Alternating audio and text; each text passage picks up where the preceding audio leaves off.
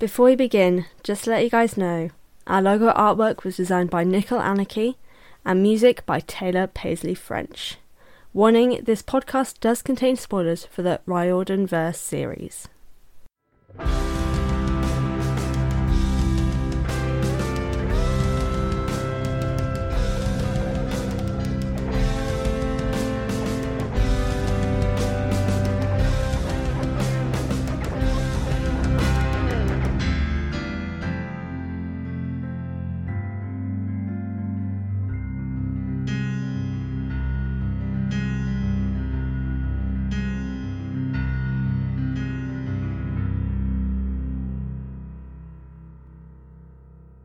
Hello everyone and welcome to the Best Damn Camp, a Riordanverse read-along and analysis podcast that sets out to read all the books by Rick Riordan in timeline order. I'm your host Fran and welcome to the show. Today we continue our timeline journey with the start of the Heroes of Olympus. Now I'll be doing things a little bit differently with the Heroes of Olympus series, mainly due to the fact that these books are insanely long and going 2 chapters at a time is just going to take way too much time just in general. So the way I'm going to be doing these episodes is basically by breaking them up into plot and story breaks based on what is provided on the wiki pages. So this week I'll be covering the section to do with the Grand Canyon, also known as our intro, from pages 1 to 30. As always, I do still have my points to focus on, so today we've got openings, characters, and generally what I thought of it. But to begin, here's the synopsis. With an amnesiac and a bunch of strangers, we arrive at the Grand Canyon. As storms brew and danger builds, our new trio are in serious trouble. Thankfully, an old friend of ours is here to contextualize. Kind of. And that's pretty much the synopsis for this story break section. I don't actually know how to categorize it. Should I call it like a story break?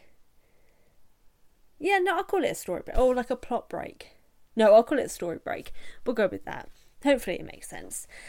Before I go in, I just want to let everyone know that if you want to support this podcast, you can do so now over on Patreon at patreon.com/ahealthydosefran. There's a specific tier dedicated to the Best Damn Camp podcast where you can get early access to the audio, you can partake in the questions of the episode, and also just offer insight of your own to the specific sections that we discuss. And maybe even get a chance to be a guest on the show. So if you are interested, head on over to patreon.com/ahealthydosefran or check out the link in the episode show notes. But promotions aside, let us dive in. Now, in this section for the Grand Canyon, it's not actually that big of a section. We only have one character's POV. Obviously, we know Heroes of Olympus is a multi-POV and also third-person narration of the characters. So we only have Jason giving the POV basically. His 2 chapters are just him. There is no other person currently in this section. So I want to do an overview of Jason's section before we dive in. So this is the overview for Jason's chapters. We meet a mysterious stranger named Jason who has no idea who he or anyone surrounding him is. With racists and bullies galore, our group head out to the Grand Canyon. With coded information revealed from Coach Hedge, trouble arrives. There's a storm coming, and it's deciding to get violent. When a classmate decides it's time to kill, Jason's instincts kick in. Newfound friends Leo and Piper are caught in the crossfire, and their satyr is taken captive. But it's okay, because Jason can fly. With the cavalry's arrival, our new trio meet an audience's old friend, and we discover something horrifying. Percy Jackson is missing, and Jason is the key. And that is the overview for these 2 chapters. not hashtag slash Jason's POV. Can you tell I'm still trying to get to grips on how I'm going to be working out the Heroes of Olympus situation here? But hopefully it's going to be interesting all the same for everyone listening. But yeah, I want to just dive in straight away. So I want to go into characters instead of starting with the opening section, because there is a lot that does kind of happen with the characters, particularly with our new three of Jason, Piper and Leo. Now I want to talk about Jason first, because obviously these are his chapters, but also there's just something about Jason. Now, he's an amnesiac, obviously, which, just in general, I'm going to get into the fact that I hate amnesiac storylines. They are cheap, they're usually not that well thought out, and it's just lazy, in my opinion, having an amnesiac storyline. Because they don't offer anything to the story most of the time. They're just there for a plot device, and I don't really appreciate it. And unfortunately, it's the same case with Jason. But not only is he an amnesiac, he's also ridiculously judgmental. And, this is the thing. So, you can kind of tell that this is a male author writing about teenagers and assuming that all teenagers think about is a person's looks. Because the only thing that Jason really talks about in regards to Piper, and Piper obviously in this situation, she believes that they are boyfriend and girlfriend. Obviously he has no idea who she is or who he is or anything that's going on. But he just continuously refers to the fact that she's really cute, but also they're not like other girls cute, because she's cute but she tries to hide it. For God's sake. But also, he insults Leo on a regular occasion. Here's a literal line after they get off the bus at the Grand Canyon, is that the fact that Leo is his supposed best friend and is really weird and hyperactive is a clear sign that if Leo is his best friend, then yes, his life must be messed up. I'm sorry. What the actual flip? Like, saying that someone you are interacting with who is a little bit different is incredibly hyperactive. Like, it's very clear that Leo has ADHD. He's incredibly hyperactive, and we kind of get the sense anyway throughout this that, well, we find out in this section that they're all demigods, so we know demigods are neurodivergent, such as myself. They have things like dyslexia and ADHD. But the fact that Jason insults Leo, someone he technically doesn't know, well, not technically, someone he doesn't know, but he knows that this person believes that they are friends, and he insults him by saying, if this is my friend, my life must be messed up, is just really cruel. And like that straight away, just the fact that he was really only thinking about Piper's looks, and also then insults Leo at the same time, immediately I'm just like, okay, I don't like this character. Like, that's completely unnecessary.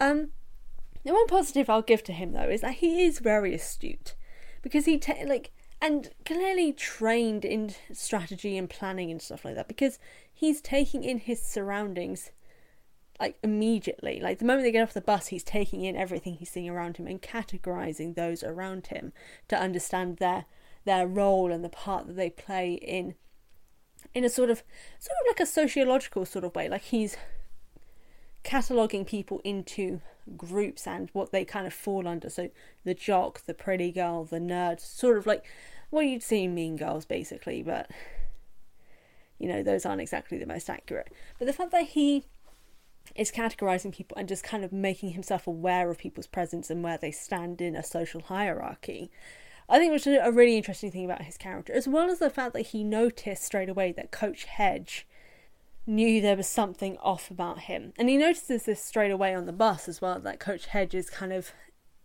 taken aback by Jason's presence. So he becomes more aware of the fact that he knows he's not in the right place, because Hedge is aware that he's not in the right place. So I think that's interesting that his instincts are still playing a part. Like even though he doesn't have any memories, he has no idea who he is or what his name. Well, he finds out obviously his name is Jason, but he doesn't really know anything else about his past or anything.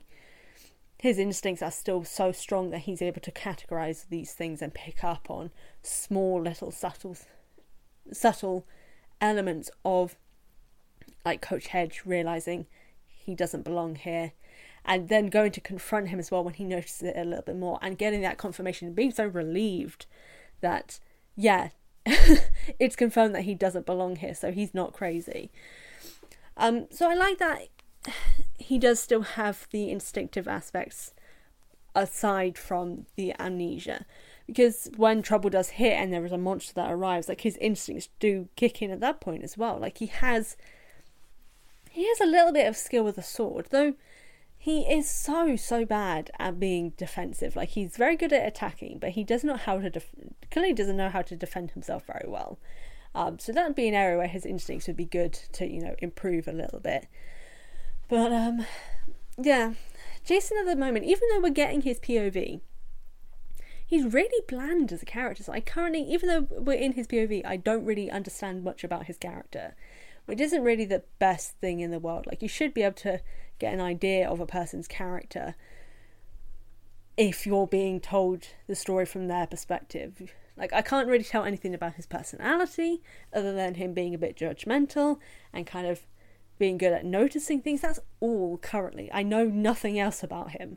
I know technically he doesn't know anything about himself either, but that's kind of what makes it worse. His character is so much of a blank slate that he's instantly boring, because we can't learn anything about him. We just know that, oh yeah, so he uses some Roman terms for monsters and he has a gold sword that he can fight with.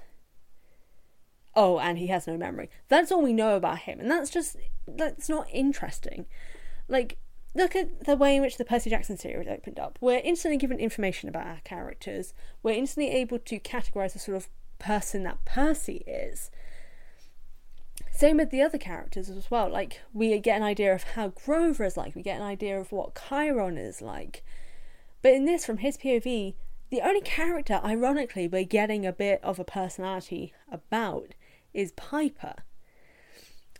But not also in the best way. So I'll go into Piper now, actually, because straight away, she is the not like other girls type of beautiful but trying to hide it sort of person.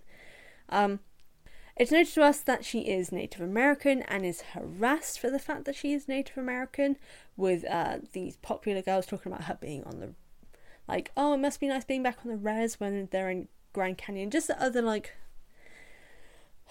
racist stereotyping, which I really did. Like, what is the point of that in this story? In the nicest way, not even in the nicest way. Literally, what was the point of putting racial harassment in a book just to let us know that she's Native American?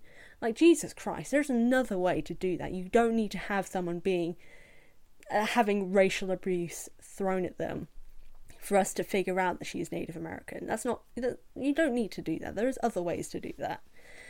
The only thing is that I appreciate about her character is that she's able to hold her own. As we see, she fights against the storm spirits, even though she has no idea what these creatures are, because she has no idea what being a demigod is about. She has no idea about anything.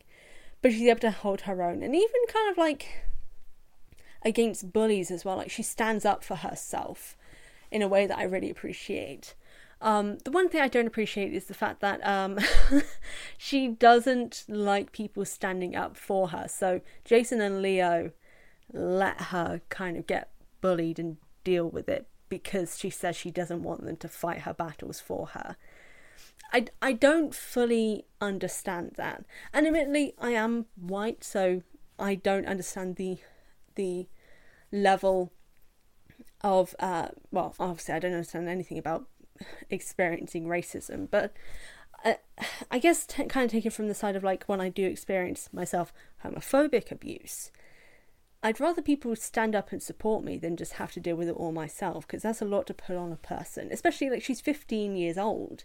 Like, that's a lot for a single person to have to deal with when there are friends who clearly want to support you and help stand up and fight back and fight with you.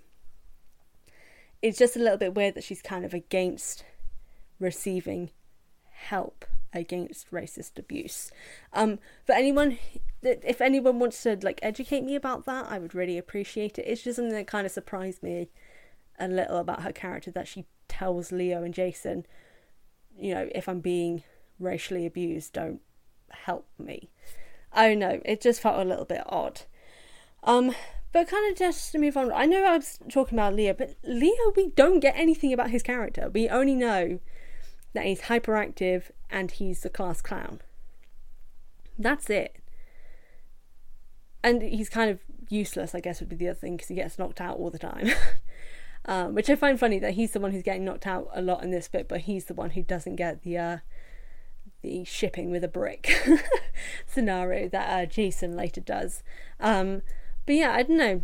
There's nothing that we gain much about Leo. And considering Leo is a main character, and I know I'm going to keep bringing up Percy Jackson. The start of Percy Jackson, the main characters that we are introduced to in the start part, we all get an idea of their character. We understand that Grover is a nervous person, but is really loyal to his friends. We understand that Percy himself is also really loyal, but is a bit of a, not the strongest student, but he still tries really hard. And also we get a little bit about Chiron. He's a good mentor and supporter of the kids that he wants to, you know, help. Like Percy. So we get an idea of their characters. Leo is just like a class clown, so he doesn't feel like a main character at the moment. I don't know. I feel like we could have gotten a bit more about him, or a bit more characterization of him in this opening part. But to kind of go into the openings in general, for these opening 2 chapters, we learn a lot without learning a lot, which sounds a little bit like contradictory, but it's not the most positive start just in general. Like, we're learning that, you know, Jason has no memory of who he is. He's connected in some way to the fact that Percy is missing. The Piper and Leo have memories of him that he has no recollection of because he doesn't even know who he is. Like, and like I said, the amnesiac plot I just hate in general because they're just for plot, and it's really disappointing because it's such a lame amount of plot. And then we only learn a little bit about Piper and nothing about Leo. We don't even learn anything about Jason other than the fact that he clearly knows how to fight, which is boring. And it's just for an opening, it's just really bland. Like, I guess the one thing is, like, it's interesting to open up in a state of confusion in a sense, but that kind of stays the same. Like, that there's no sort of understanding about the situation or kind of trying to figure out what's going on. I don't know, it just feels really messy, I guess is the way to explain it. Like, the main issue is that the opening section is meant to introduce us to the characters and the stakes of the story, but our main character is an amnesiac, so we don't know anything about him, and the other 2 we also learn nothing about because they aren't really being characterized well. As to the stakes, technically that is provided, so that's one thing that goes well with this opening, in that there is a mistress seeking out to destroy demigods and start a war, but also the fact that Percy Jackson is missing and Jason is the key to that. But though, like, the stakes are the only thing provided, but characters are the main thing. Like, they're the things that are driving this story currently. Jason, Piper and Leo as well in a sense, but predominantly Jason, who is, you know, the person we're starting with and clearly is meant to be playing an integral role. He isn't a character who is going through the plot. He's a character who's having plot happen to him, which isn't always the most interesting of characters, because if things are just happening to you and you're just kind of going along, you're not an active participant in the story, you're passive. And I think that's the best way to describe Jason. Jason is just a really passive character, which is not an interesting character to read about. The story can be interesting, but if your character isn't really engaging with it and the story is just happening to them, like, if you can remove him and input a different character, or in his case, input like a plank of wood, you know, it's not a good character. And I'll talk about this later on in next week's episode as well, because there's just something about Jason that is just uninteresting, and it's the fact that we don't know anything about him and nothing is provided about him. But overall, there are just better openings. And this one isn't like bad, but it's not exactly good either, because we've gained nothing except for an idea of the stakes of the plot, which, as we continue on, isn't addressed again, especially with this mistress situation who's trying to start a war. It's not addressed again for nearly 100 pages. That's ridiculous. Like, seriously, a war has been discussed and nothing happens for another 100 pages. Like, no discussion of this war is brought up again for another 100 pages. But I guess for my general sort of summary sort of thoughts is, and I know I touched on this briefly, but I'm not too sure like how I feel about the racism being included here, because it just feels a bit heavy-handed. And also just the specific racial stereotypes that are given in the harassment that Piper receives, like the fact that they assume that her dad is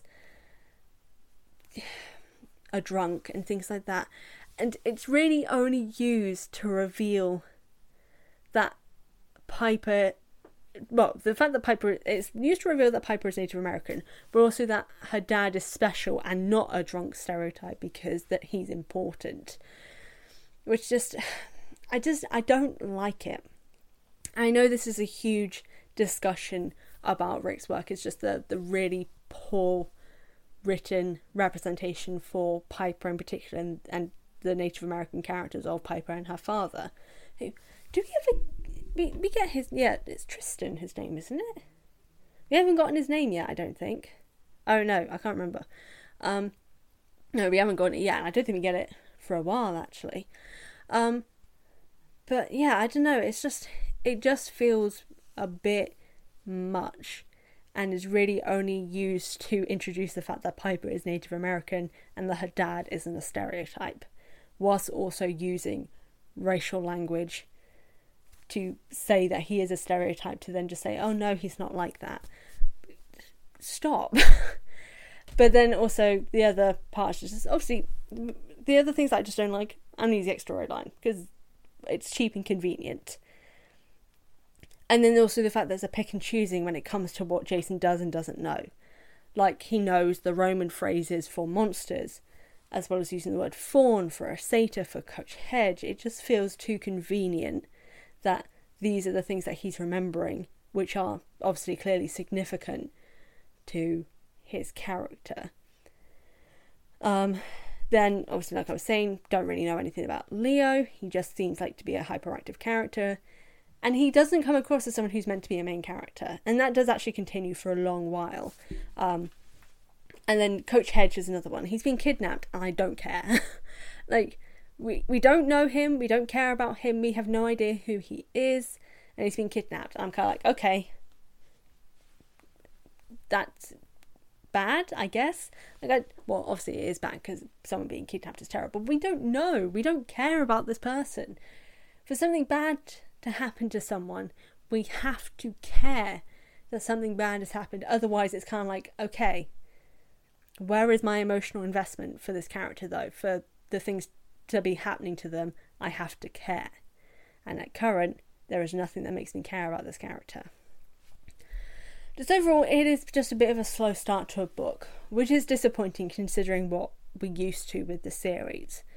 But yeah, we'll see how it goes from here. And in general, what I'm hoping for as it continues is that we get further development of the characters and some contextualizing about their stories and who they are as well. But to go into this week's question of the episode, which obviously will be going up on all of our social media, I want to know, how do you guys feel about the opening of The Lost Hero? Do you feel it's a bit slow? Could it have been improved? Whatever the case, let me know either by emailing in or commenting on the question of the episode going up on our social media on Instagram and Twitter. But yeah, that is all for this week's episode. Next week is already being pre-recorded, and it is a very long episode as I do have an incredible guest with me, and also we're discussing a much larger section of the book. Each section does get a bit longer, so hopefully these episodes will be longer than this week's, which is only about 25 something minutes. So look forward to a longer episode as this series goes on.